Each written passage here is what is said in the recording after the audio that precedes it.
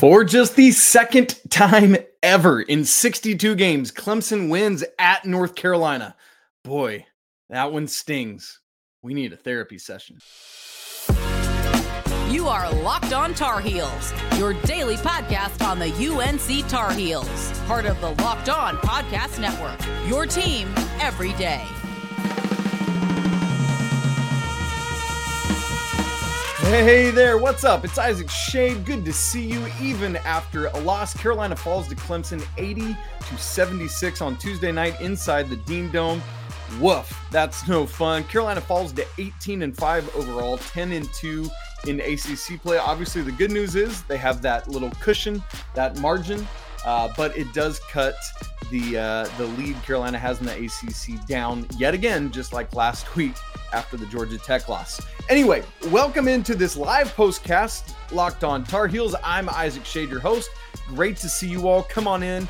Anytime we have a Carolina loss, we have a therapy session together, so that's what we're going to do. If you're not part of the Locked On Tar Heels Discord community, that's another great place to connect and have some mourning together after a loss. We'd love to see you there. The link for that is in the show notes. So here's what we do in these live postcasts. If you're new to it, we'll go through kind of 4 things. We'll have an ad read, about 4 more things, and then I'm going to take some questions and comments from the live chat. So make sure you're hopping in there and giving your observations. That thing is always going off. So let's start here.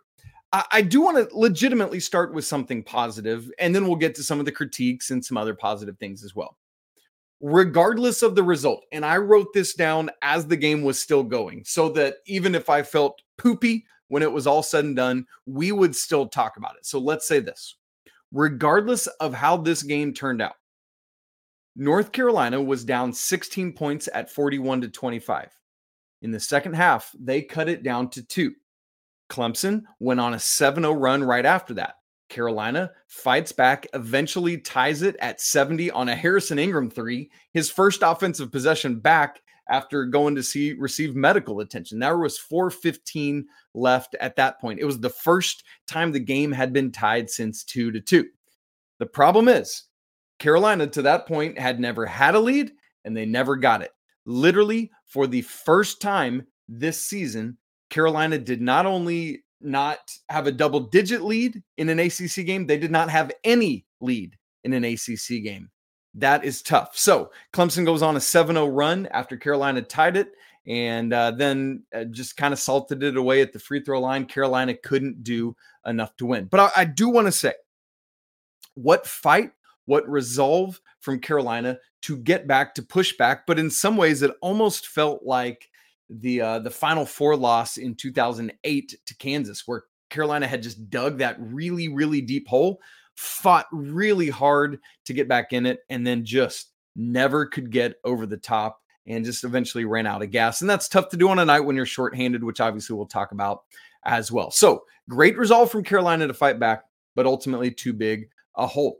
And that's where we want to go next. The second thing I want to talk about is Carolina has now sandwiched that Duke win in between 2 Tuesday night losses in games that, frankly, the Tar Heels feel like they should have won, and that we all feel like they should have won.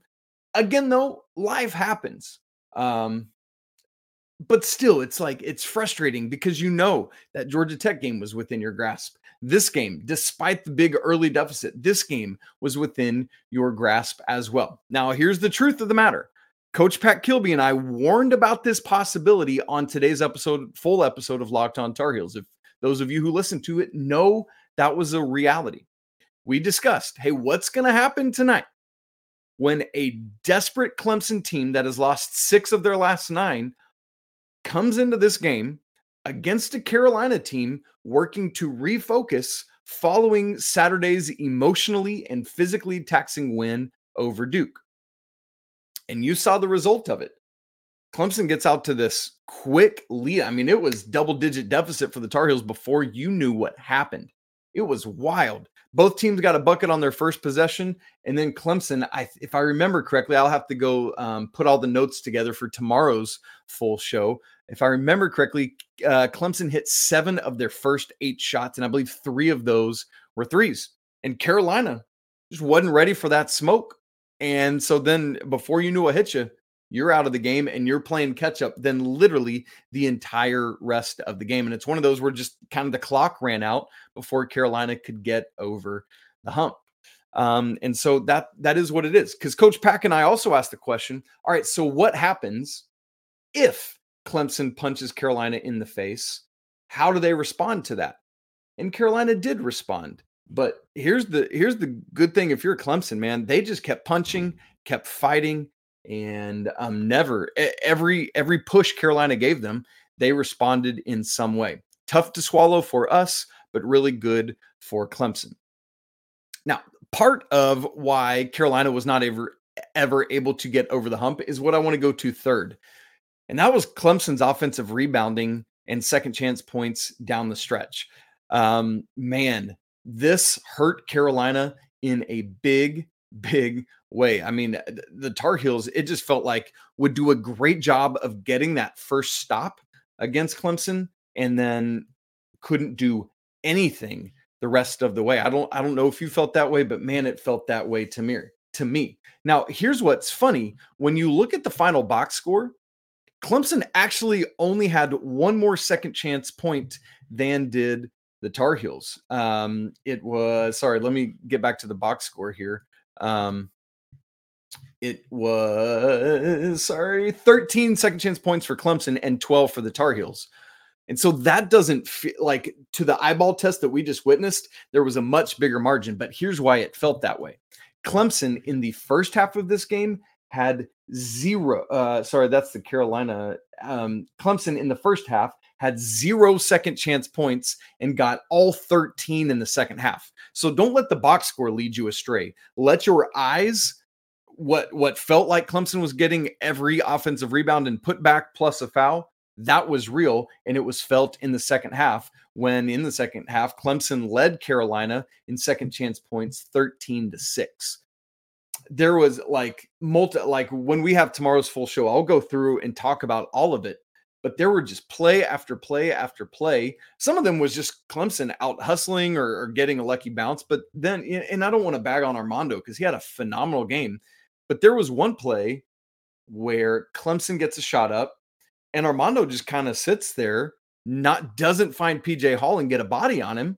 And PJ just gets a pretty easy putback over the top. That hurts, man. You cannot allow that to happen. And the Tar Heels just did over and over and over again. So kudos to Clemson for doing those things. But Carolina has to end every defensive possession with a rebound. And I mean, I know the opposition's going to get those here and there, but Carolina in the second half did not do a good enough job stopping Clemson getting to the offensive glass. That's got to improve. And I thought, frankly, in the second half, if Carolina even cuts those in half, the Tar Heels win this basketball game. That to me was a critical key of the second half. Another key, this is the fourth thing, and then we'll take our break and then get to some more observations as well. Number 4, we learned just before tip-off, like in the 30 minutes before the game tipped, that Seth Trimble was going to be unavailable for this game. As is the case now, we don't get much specificity with injury news. It's usually just upper body or lower body. So as we record this, we still only know that it was an upper body injury suffered in practice on Monday. I'm sure Coach Davis in the post-game presser will talk about it, but we like to get to these live postcasts as quickly as possible. So I'm sure he'll talk about it, and then we'll be able to discuss that more in detail, hopefully some sort of timeline for how long Seth is out on tomorrow's full show. But I bring it up in this context to say it was clearly missing for Carolina. They missed their sixth man in a big way in this game. And we'll talk after the second about the guys who stepped in and did, frankly, an admirable job of that. But nobody on this team does the same things Seth Trimble does. He just brings a versatility and athleticism that Carolina was clearly missing in this game. And look, that just is what it is, right? Like, that's sports. Sometimes you're going to have to deal with that kind of adversity, and then you're going to have to get back on the horse and figure out, like, other guys are going to have to step up and make plays. That is sports. That is athletics. So I don't want to hear us bemoaning and whining. We've faced teams all year that have guys missing or out. But hear me saying that it really critically hurt Carolina to not have Seth's ability to guard Joe Girard, who had a great night shooting for Clemson. You know, I mean, we talked about like, hey, there's no way Clemson's going to go 1 of 18 from 3 again. And they didn't. They went 11 for 31. Big difference. Joe Girard was 5 of 10 by himself from 3. That hurts Carolina in a big way. Seth Trimble would have had something to say about that. Seth Trimble would have had something to say about some finishes at the rim or getting out in transition. Carolina missed their athletic 6-man doing all the various things that he does. All right, I want to talk about Carolina's turnovers. I want to talk about the guys that filled in for Seth Trimble and the job they did. And we'll get to all those things in just a second. But first, I need to tell you that this bonus episode is brought to you by FanDuel. Hey, happy Super Bowl week to all who celebrate from FanDuel, America's #1 sportsbook. If you're like me, Super Bowl Sunday is all about scoring the best seat on the couch, grabbing your favorite football snacks, and then placing some super bets. FanDuel has a bunch of different ways for you to end the season with a W. Not only can you bet on who will win the game, the 49ers, by the way, are favored by 2.5, but FanDuel also has bets for which players will score a touchdown, how many points will be scored, and so much more. New customers, join today and you'll get $200 in bonus bets if your first bet of $5 or more wins. Just visit FanDuel.com/locked-on to sign up. Again, that's FanDuel.com/locked-on. Make every moment more with FanDuel, an official sportsbook partner of the NFL. All right, now as we keep going on things, I'm going to add our box score from the game so that you can see it. If you're watching, if you're listening later, you can pull up a box score maybe as you listen. Unless you're driving, don't do that. That's unsafe. All right, let's get into talking about first the guys that came in for Seth Trimble, because again, they did perform admirably. Let me go to the box score and just read off some of what happened. Paxton Wojcik in this game finishes with 7 points, 2 of 4 shooting, hit a big 3 in the first half, maybe the most confident shot I've seen him take in a good while. 2 of 4 from the free throw line. How about this? Six rebounds for Paxton Wojcik. Great stuff there. Had an assist and a steal. And where is our guy Zayden High? Didn't play a ton of minutes, just 5 for Zayden, but finished with 3 points, had a nice tip in, had a steal, 2 rebounds, and critically, 0 turnovers for him. Same with Paxton Wojcik, 0 turnovers. And so really good stuff there. And it was interesting.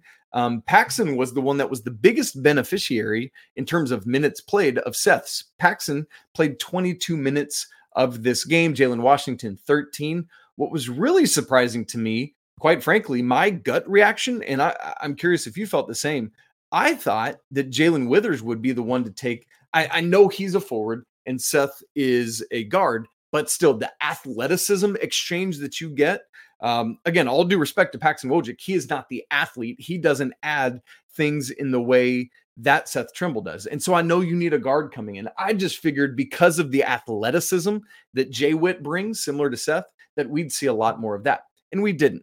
Now, all that to say, again, really nice job from these guys, Paxton Wojcik in particular, just being ready.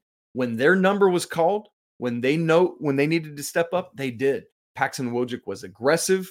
He attacked the lane, got to the free throw line a couple times. Really good stuff. And it was at critical moments, right? He had a really good cut and layup, great pass from Cormac to him to cut it to 56-53. Then on Carolina's next possession, somewhere in there, he attacked, got to the free throw line, cut it to 56-54. So not only did Paxton have an impact, but it was at some critical moments in this game. Here's the thing. That is so helpful and important going forward. I promise you this. There are going to be other moments this season when these Tar Heels will need Paxton Wojcik to show up. And he showed tonight that he is willing and able to do so. Is he the same player Seth Trimble is? No. But does he have a lot of college basketball experience? Is he have an IQ that's high enough? Is he savvy enough to step in and do some things? Yes. And when his number's called, he'll come in and be ready. All right, next thing I want to mention is Armando Bacot. Had a critical importance to the beginning of this game as Carolina was frankly getting run out the gym. And then Armando steps in and scores 12 of the Tar Heels' first 14 points. Really, really big time from Armando there. In fact, not only that, he was 10 of 11 from the free throw line. Remember, Carolina, the last time they played Clemson, only took 12 free throws as a team. Armando took 12 tonight. In the first Clemson matchup, Carolina only made 7 free throws as a team. Armando made 10 by himself in this game. And he hit his first 9 in a row. Really, really important stuff. Armando also had 24 points, 13 rebounds, so follows up that critical Duke performance with another big-time performance in this game. And again, really efficient from the field, 7 of 13. That's over 50% shooting. I hope that this is a sign of things to come, that Armando's able to do this. And frankly, it wasn't at the expense of RJ, who had 22 points himself, 5 of 12 from 3. I know one of those was a meaningless 3 at the end, but still, really good stuff. And weirdly, RJ missed 2 free throws. It's like he's missed 1 a game for a good long while now. But so anyway, just want to point out Armando again having a big time performance from the Tar Heels, stringing a couple double doubles back to back here together. We'll have to keep our eyes on how that goes. Next, I want to go to turnovers. Because Carolina, as we know, had struggled with those back-to-back road games and the turnovers, the Florida State away game and then the Georgia Tech loss at Atlanta last week. But man, have they done a phenomenal job taking care of the ball since then. On Saturday against Duke, do you remember what happened? 5 total turnovers, 1 in the first half, 4 in the second half. You know what's wild from tonight? Literally the exact same thing. Carolina had 5 total turnovers, 1 in the first half, and then just 4 in the second. Pretty interesting stuff. And here's part of why that's important to me. It was of those. Actually, the number has grown to 6 now. I'm sorry. I had seen an early box. The number is 6 now. And let me see if it's true. Yes. So 1 in the first half, 5 in the second half. I was just rechecking as we were looking. But critically, 2 of those were Elliott's turnovers. But Cormac Ryan, 4 assists, 0 turnovers. RJ Davis, 5 assists, 0 turnovers. Armando had 2 turnovers, and then the others, 1 from Harrison Ingram and the other for Jalen Washington. Unfortunately, that was kind of at a critical moment in the final minute or so of the game. Remember, he just pitched it from the baseline to the backcourt. I think he was, if I remember correctly, just trying to find, he was getting kind of falling out of bounds and needed to just throw a pass. So really, really good job from Carolina holding on to the basketball. Proud of them for that job. All right. And then the last thing I want to talk about before we get to the comments and questions, and I see that there are a lot of them right now. The chat is going way off.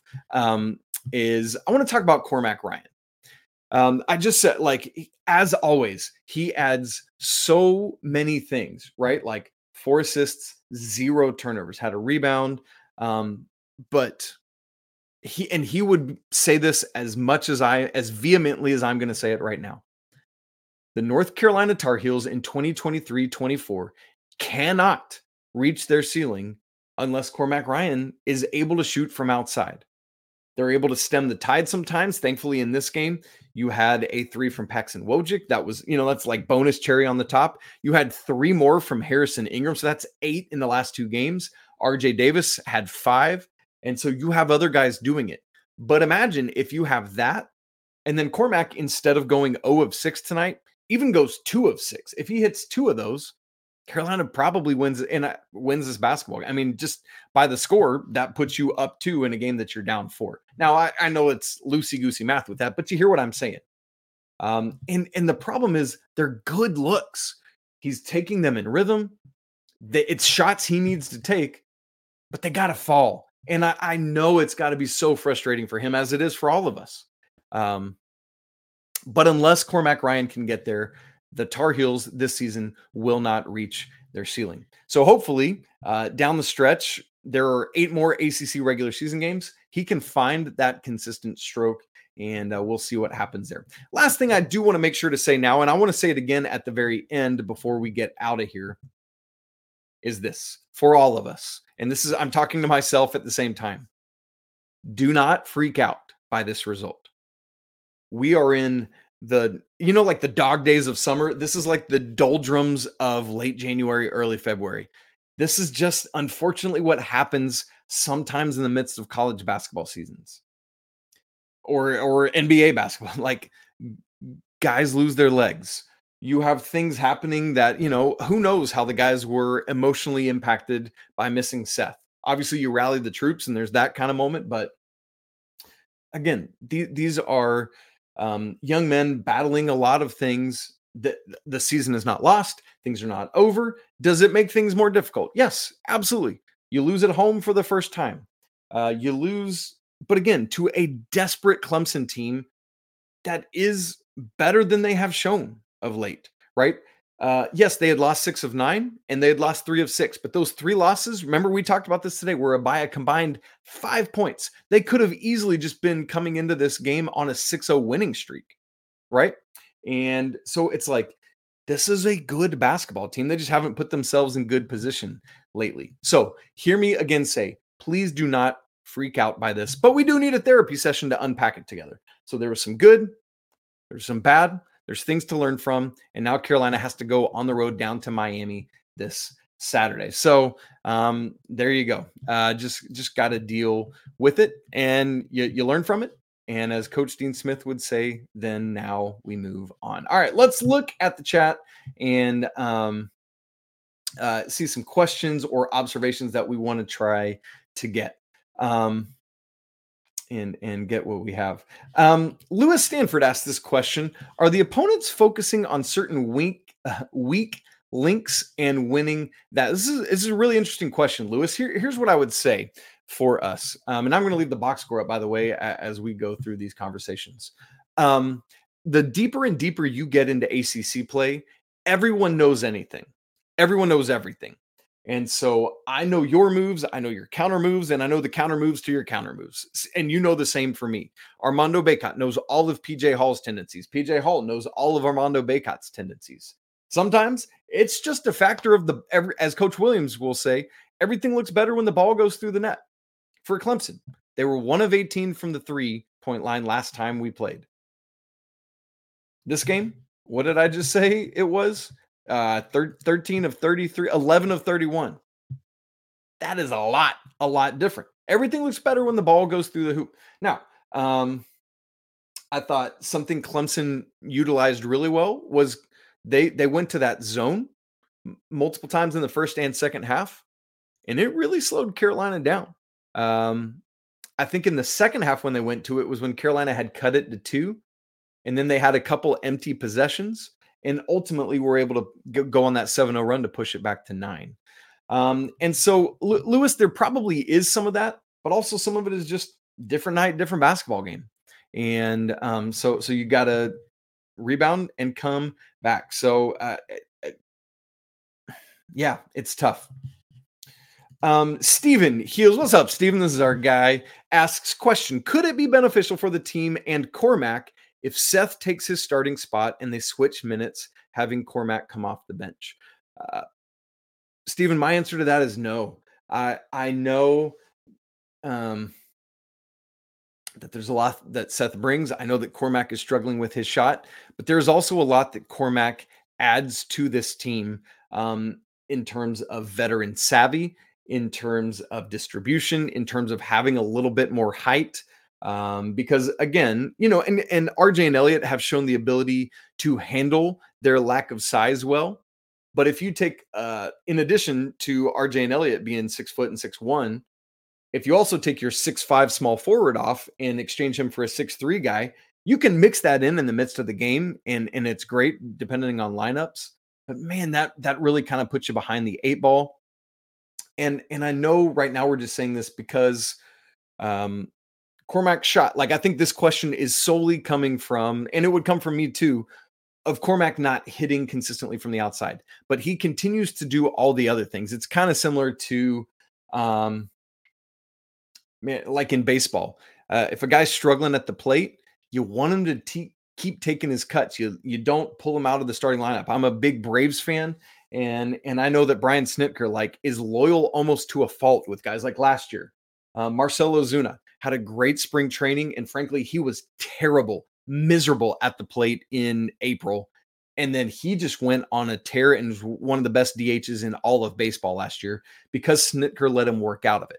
Now, I don't know what's going to happen to Cormac Ryan down the stretch of this season. I'm not saying he's going to get on fire from 3, but I think that Coach Davis really wants to stick with him. I think that Coach Davis really likes the energy and defense and athleticism that Seth brings off the bench to kind of switch some of that. So, Steven, ultimately, I think it is worth taking a look at, right? Like, it's always worth considering stuff like this, but ultimately, I think the answer is going to be no for that. All right. Let's keep looking for some more observations and questions from you. Man, scrolling down through looking for some other stuff. 400 Bones. We kind of talked about this sentiment a little bit ago, but I want to say it again. Own the loss and move forward and don't look back. Get better. This isn't exactly quoting Coach Dean Smith, but it is that kind of thing. Rather than sulking because of this, rather than blaming other people or the other team or the refs or whatever, which thankfully Carolina actually got a couple calls tonight. What do you know? We'll take it. Man, it just happens. So, but this is what you do. You look at yourself in the mirror and you say, where could I have been better tonight? You look at your teammates in the face and say, where could we have been better tonight? You have to own that accountability. That's a critical part. And because of the chemistry this team has, they're going to be able to do that. And so now you have to, as 400 Bones says here, own it and you move forward. But then you goldfish it, as Ted Lasso would say. You don't look back. You just look ahead to Miami on Saturday. They are stinging coming off that 38-point performance on Monday night against Virginia. And they're going to be rearing to go down in Coral Gables, which is going to be yet another tough game for Carolina. And so just got to be ready to go with that. Jake asks, how many freaking layups did UNC miss? Jake, I'll tell you, let me get into the box score here. Home stats, layups, 10 of 22. So Carolina was under 50% on layups in this game, missed 12 of them. Folks, that ain't good. When you get to the rim, you need to hit those shots. And it's tough. So that's a great observation there from Jake. Just want to, that's a great point from him. Let's keep scrolling down here to get a few other observations and questions from you guys. Rob M says it. Look, we've avoided the injuries so far. One of the reasons we have played so well, hope it doesn't catch up to us. Look, there are always nicks and cuts and bruises. But yeah, I agree. Prior to Trimble being out, Carolina, knock on all the wood that you have anywhere around you.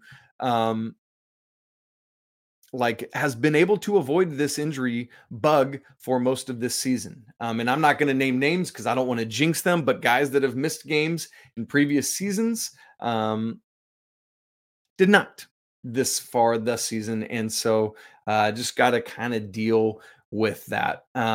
So there it is. Shadow Computing says, am I being paranoid to think that a major midseason collapse is coming down the pike? Yes. This team is too experienced. They have too much talent. They have too much chemistry to fall apart. Because Shadow Computing, the reason to me that this happens, that you get mid-season letdowns or collapses from teams, is because things look good on the surface, but they're not connected enough together to be able to withstand a loss of this nature, or the loss at Georgia Tech last week. Because of this team's connectivity, because of their experience, because of their willingness to hold together and play for one another and the name on the front of the shirt, I'm not concerned about that. Now, Shadow Computing, that doesn't mean they're not going to lose again. They very well could, and they very well will. I'm just going to tell you, there will be at least one more ACC loss this season. But one of the things we need to recognize is that this is just what happens in the course of a season. Remember UConn last year? There was a stretch from New Year's Eve, I'm looking at their schedule, through January 25th, where they lost 6 of 8. 6 of 8. And then they turned it on, basically February on, they were rocking and rolling again. So this could just be a 2 games out of 3 skid.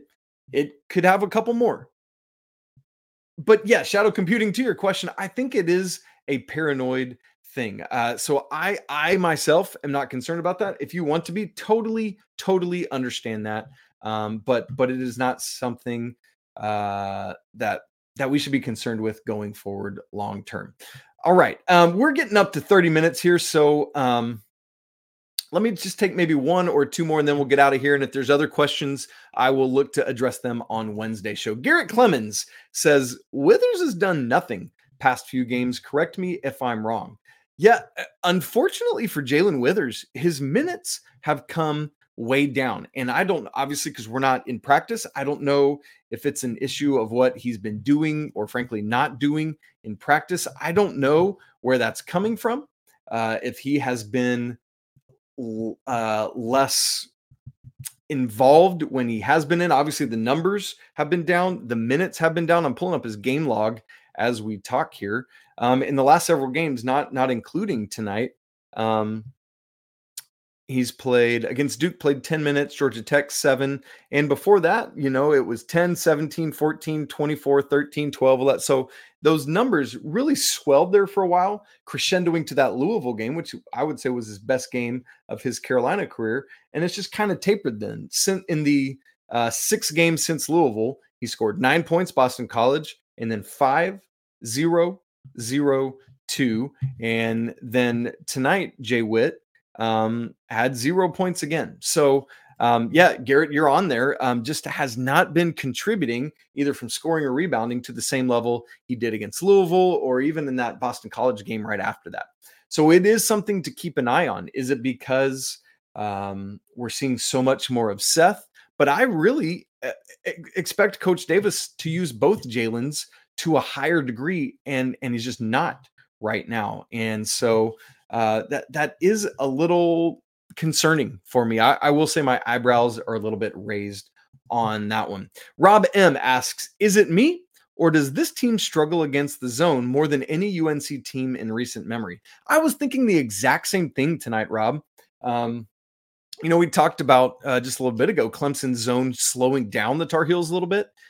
And what was odd about that is Carolina has historically, at least, thinking in the Roy Williams era and the first couple of years of the Coach Davis era, been phenomenal against the 2-3 zone, flashing somebody to the high post there where the ACC logo is, getting there, playing through that high post, whether it's kickouts to the wings or corners or getting somebody running baseline back behind that back line of the 2-3 zone.